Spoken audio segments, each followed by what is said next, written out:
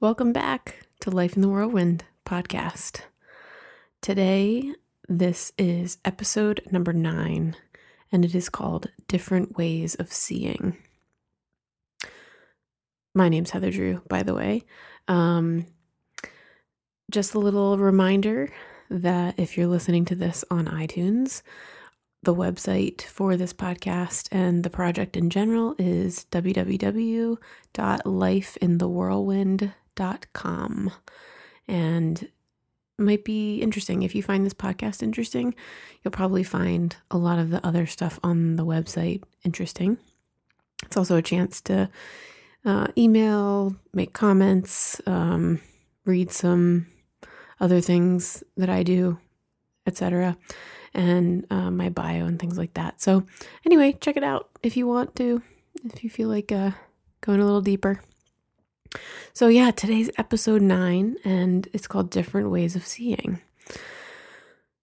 What inspired this podcast episode today is an experience that I had in college. I took an art history class in my senior year for my art credit. Maybe it was even a history credit. Who knows? I don't particularly love history except how it applies to people's stories. So, that's silly to say that it doesn't. But anyway, let's say I didn't excel in that class, that subject particularly. And I was taking this art history class in college, which I actually totally and utterly loved. It was one of the best classes I took in college. The guy who taught it was obsessed with art and the connections between pieces and artists of certain time periods. It was amazing. And it was like a 3.5-hour class on a Tuesday night or something. So it had to have caught your attention to be a good experience. So in this art history class, I remember a lot of it, but the thing that I remember the most is there was this one night where we studied these 2 particular paintings. They were done by different artists, and one was Caravaggio and one was Rembrandt, 2 pretty famous artists. And they were the same event, right? So it was called Dinner at Emmaus. So if you are a Bible fan, you might be familiar with that story of when Jesus was had risen from the dead, and he was walking along the road with his friends, and they did not know who he was. He seemed different, maybe. Doesn't really tell us why they didn't recognize him. But at a moment, a particular moment, they actually realize that it's him based on what he has said. So, and it's as if their eyes were opened, right? I'm like giving away the punchline right out of the gate, people. Different ways of seeing. We're talking about different ways of seeing. So in these 2 particular paintings, there's one, again, done by Caravaggio and one by Rembrandt, and they're really different paintings. They look completely different. And so it would be easy to look at this and say, oh yeah, it's just different styles and it's different painters, and so they'd see different things. Sure, that's all true. I just really specifically remember my teacher saying that they were both depicting different ways of seeing. So when I post this is another good reason to visit the website here, because I'm going to post the 2 paintings, pictures of the 2 paintings, so you can see the differences. lifeinthewhirlwind.com/podcast. And this is episode 9, so you can check it out, see what you think. But it's really interesting because do it later though, because I want you to listen to this. This is good stuff, and I want you to be present. I'm being selfish, but I'm also caring about you. But anyway, so these two different ways of seeing, I just remember it striking me really profoundly. And since then, I remember I've had significant wrestlings with this concept of like vision and how we see and things like that. And I've come back to these two paintings quite a bit in my mind. I could go into a lot of detail about this.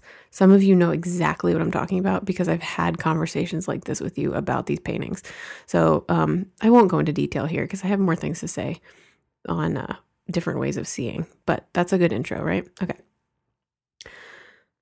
So one of the things that I kind of learned from these paintings and my processing of them and my own experience with this topic in general of seeing is that we tend to only see what we are looking for.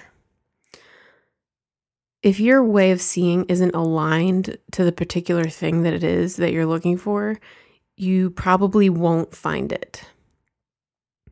I don't know if this is, I'm going to out my husband a little bit. Sorry, Alan. We have this joke in our house that he's not particularly good at finding things. He'll be looking for something and staring at it basically, but he's imagining it looks different. And so he just doesn't see it. But this is a perfect example. It's this sort of,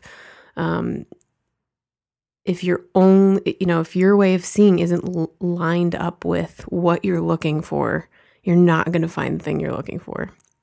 So it's kind of to say, if we can't see something, it's not really the existence of the thing or the thing itself that has to change. Like, if my husband's looking for his water bottle doesn't need to change for him to find it. He needs to have a different vision, right? It's my way of seeing that will change, that will enable me to see. Deep stuff. So let's go deeper into that. Let's talk about focus points. When we talk about focus points, this is something I've been thinking about recently. I've been thinking about desires, and I've been thinking about things that we focus on and things that we pay attention to, particularly because I'm growing in awareness of what I pay attention to. And as I call you to do the same, I call myself to this and just what I'm paying attention to. So I was thinking about advertisements.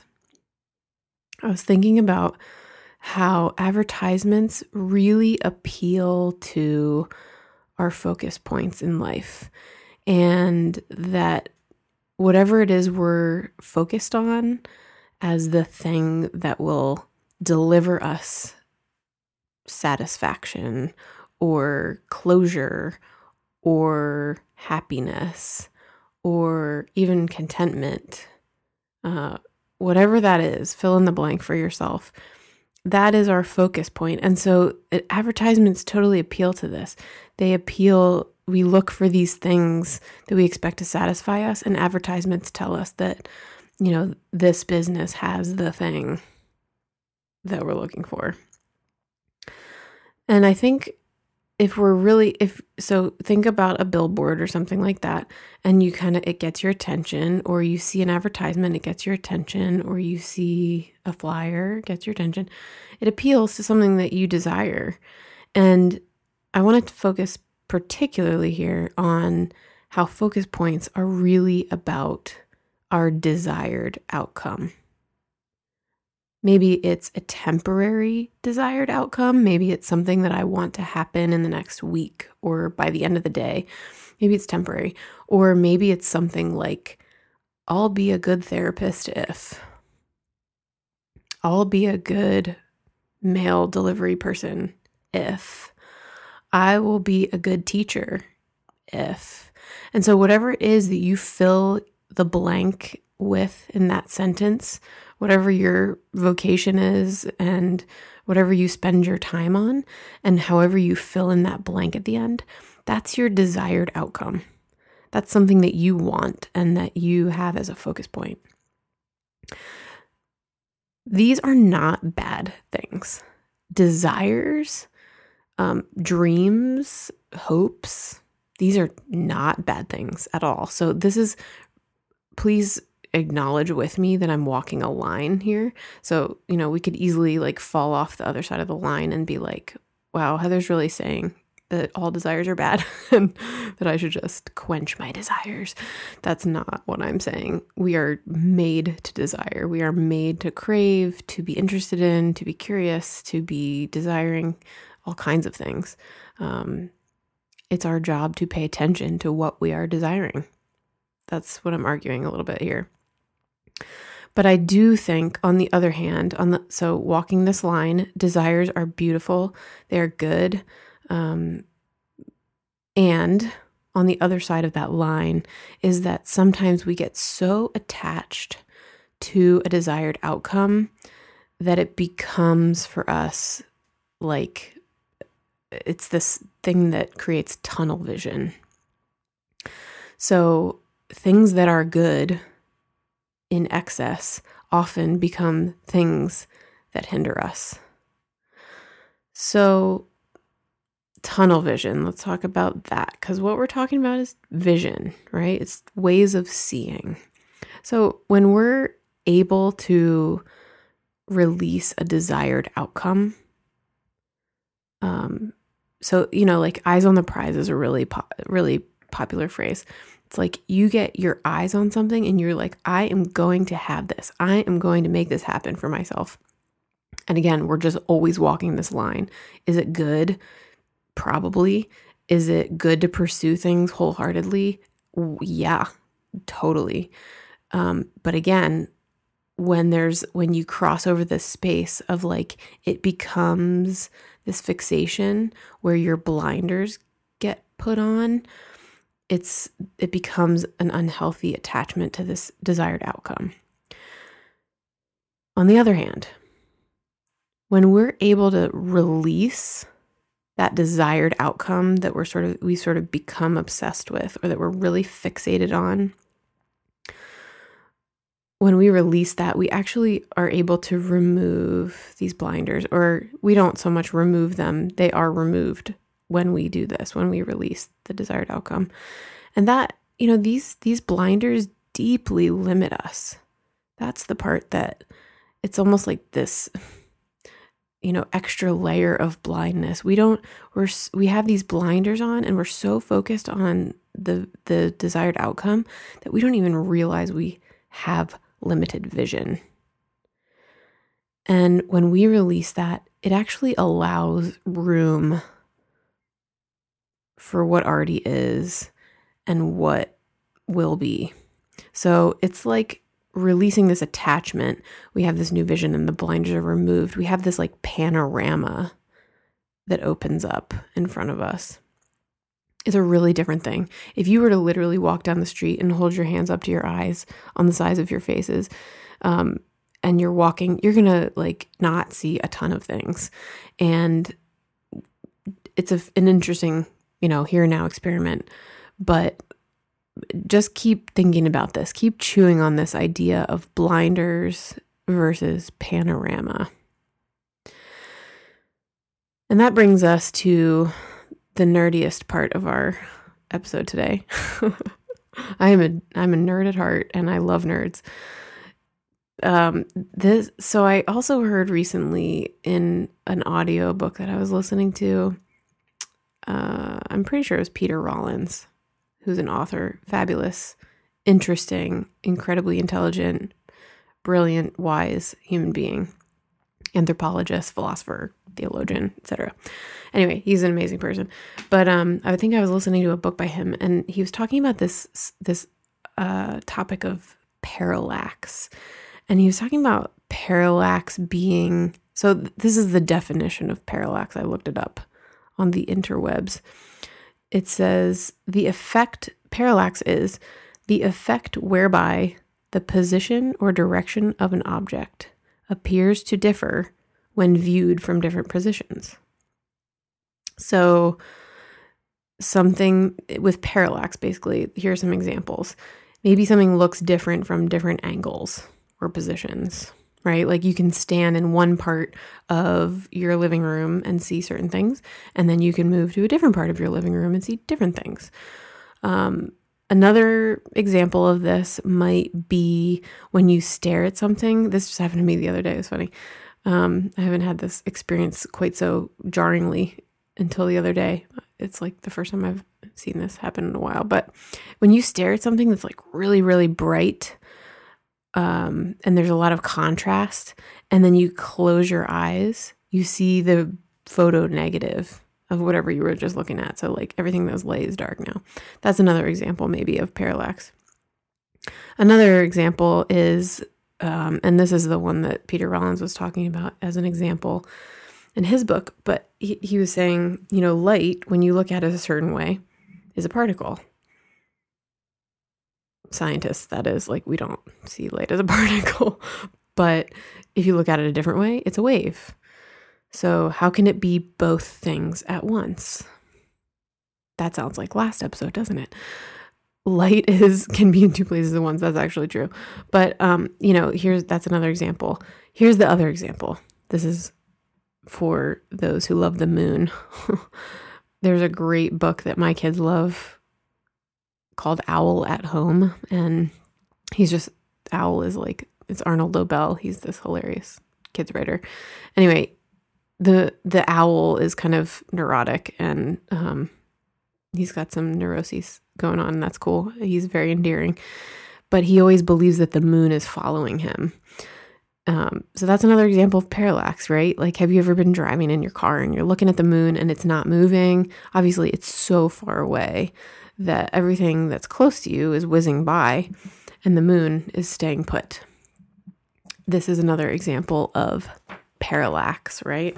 It's this effect where the position or the direction of something appears to differ when viewed from different positions. Okay. So parallax is really what was happening in these paintings in my art history class in college. It was these two views, one where Jesus is sitting at a table with two of his best friends, and there's a person serving food in one, and Jesus is really lit up. Like, he just looks like you would picture on the wall of a cathedral or something, like almost like a halo style Jesus. Very Western Jesus, by the way, just to warn you. And then the other one, the Caravaggio one, that was the Rembrandt one. The Caravaggio one is very muted, and it's very gritty, and it doesn't look like, there's anything particularly special going on other than just a meal. And so when my teacher explained this, he's like, this is coming from different perspectives of what's going on at this table. It's just different ways of seeing. And this story has so many layers, whether you believe, whatever it is that you believe about Jesus. I know I have a varied audience here of listeners with various convictions about things, spiritual, but whatever it is you believe about Jesus, this is this very interesting story in the Bible. So it's worth checking out maybe. I'm also going to talk about the Bible in about 3 minutes again, just to warn you. Okay. Here's some other ways of talking about different ways of seeing. And again, this is appealing to a various audience because I know there's so many of you out there who just are, we're all coming from different places. So let's just use different words for it. One word for it is enlightenment.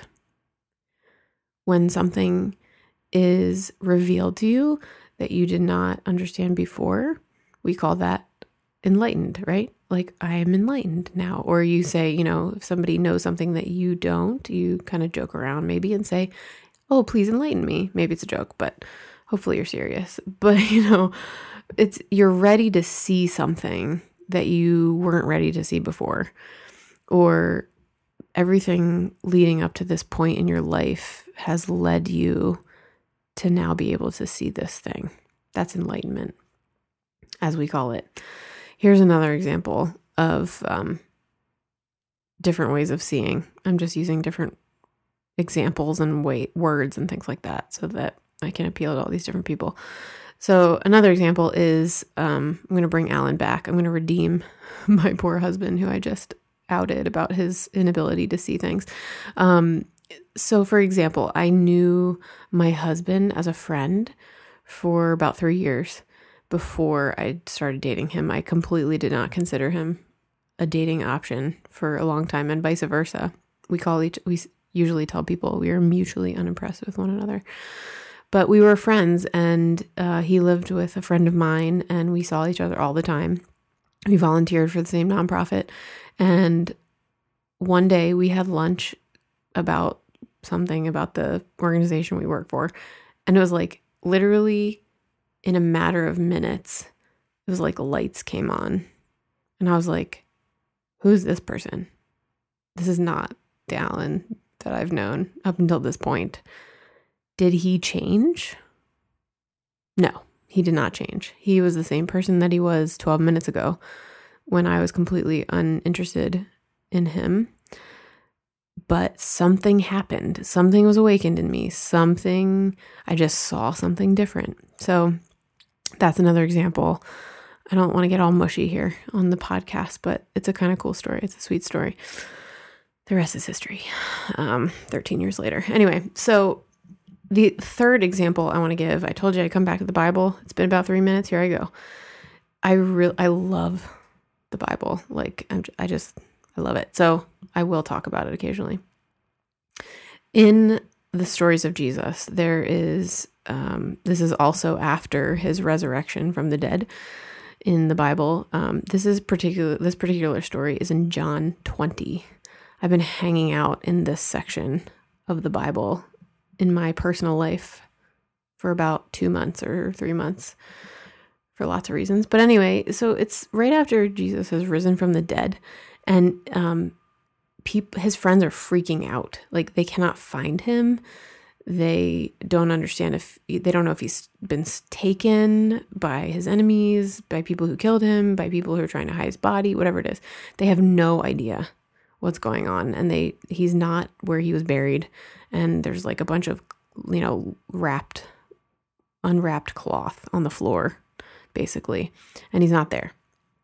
So one of my favorite people who loved Jesus very well, very much, and I kind of have a lot of empathy for in the Bible, is Mary. Not his mother, but his friend Mary.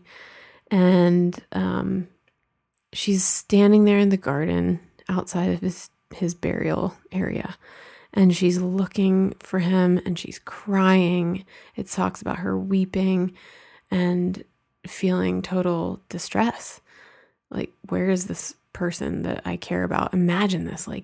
Imagine your closest friend has died, has been killed by the government, and you watch it happen, and then you watch him be buried, and you go back to sort of visit the gravestone, and it's, all dug up and he's gone. It's just so bizarre. It's otherworldly. It's so bizarre.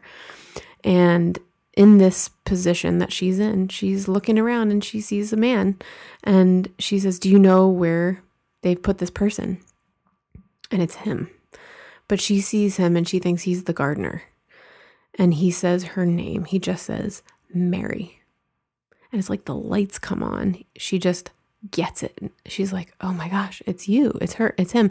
Because it's the same concept as before. It's this concept of, if we're looking for something, if my way of seeing is not aligned with the particular thing that I'm looking for, I'm not going to see it. It's my way of seeing that changes, that enables me to see what I'm looking for. And it's the same with Mary. It's like she wasn't seeing him because she wasn't looking for a walking around Jesus. She was looking for a dead Jesus, maybe. I don't know what it was. Who knows? Just another example of this. So what can we do to see differently? I'm winding around to the practicality stuff here. Great stories that fuel our desires and motivation here, but what are we going to do about it? So what can we do to see differently? One thing we can do to see differently is to lower our defenses. One of the things I think blocks vision the most is defensiveness. When we're having a conversation with someone that we disagree with or have disagreed with in the past, I think it's especially bad in that scenario where we've disagreed in the past and you're just kind of going in like, oh yeah, we're going to totally disagree on this. I'm just ready to fight. That is going to make you see things a very particular way. I'm super guilty of this. Some of you are listening to this and you're smiling because you know exactly what I'm talking about. I'm very guilty of this at times. But lowering your defenses, going in kind of with an open posture, if at all, but like as much as possible. I know that's not totally possible. We're human beings.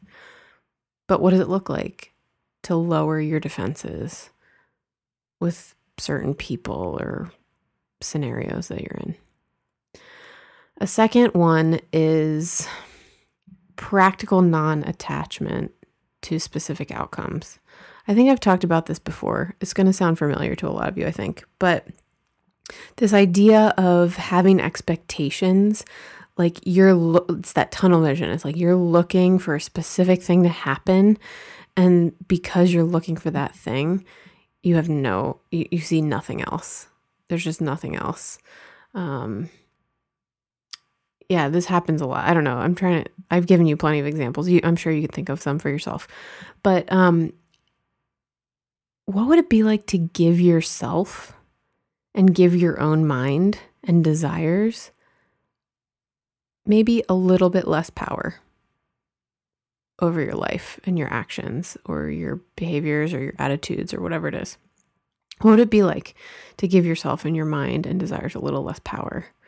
Because I think, honestly, I really believe this. I feel very strongly convicted about this. Only in the release of certainty, this like felt need for certainty, can we really experience what we're actually surrounded by, what we've actually been given, and we get to experience what is there. And it totally expands our vision. It expands the way we see the world, the way we see ourselves, the way we see other people. And I think that's a good thing. I'm using a label. That's how strongly I feel about this. That I think that is a good thing. I think it expands our consciousness and it develops us as human beings. It makes us more developed. So how does one do this? How do we start this process? Again, it always starts with noticing. It always starts with our attention. So notice your desired outcome. Where do you want to feel certain that something's going to happen? Or what is it that you want to happen so badly? And give it your ear. Just listen to it, like write it out, whatever it's saying, like whatever the chatter is in your mind that you're thinking about. But know the difference between observing your desired outcome and engaging your desired outcome. When you're an observer, you're noticing, and then it kind of floats away to some degree. You kind of release it. And when you engage it, that's when you put the blinders on and you start marching in one direction and you miss everything else.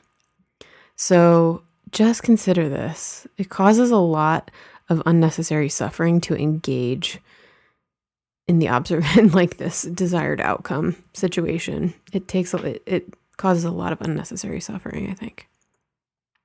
So that brings us to our invitation. What are you hearing here that's moving you in a particular way? I don't know if you understand that about yourself, if you're, the kind of person that you can tell when you're being stirred. I'm sure you are. You're listening to this podcast. I'm sure you're one of those people who knows when you're being stirred. What are you hearing today that's stirring you? And how can you choose one thing that you're going to go ahead and do something about? Just choose one thing from like whatever comes up for you right now. And go do it. Just go try it. My blessing my dear friends, my dear lifers in the whirlwind, may you find the gift of what you are and what you're becoming, and in the practice of releasing what you desire so badly that it burns and it's too much, quote unquote, too much desire in the wrong direction or with blinders.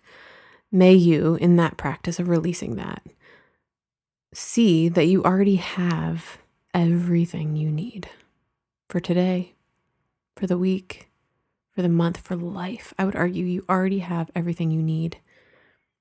And you already are all the things that you're becoming. It's just kind of locked away. So open the locks, check it out, see what's going on in there. As soon as I'm done talking here, I'm going to play a song for you guys called I Shall Not Want. It's written by a woman named Audrey Assad. Her father happens to be a Syrian immigrant, place that I care a lot about, and have, that place is such a torn area right now. I wanted to play this because it fits very well with this, and I hope you can listen to the words. And I hope you enjoy it. And I cannot wait to connect with you again next week. Take very good care.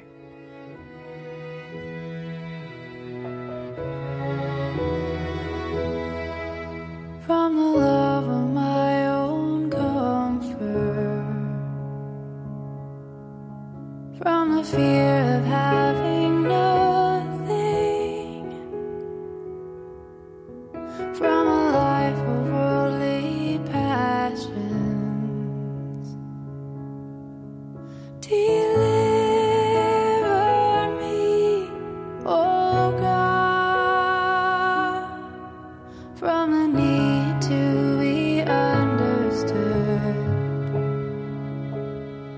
and from a need to be accepted, from the fear of being lonely. Deliver me, oh God. Deliver me, oh God, and I shall not want, no, I shall not want.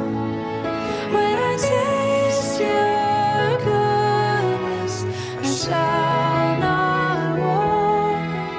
When I taste your goodness, I shall not want.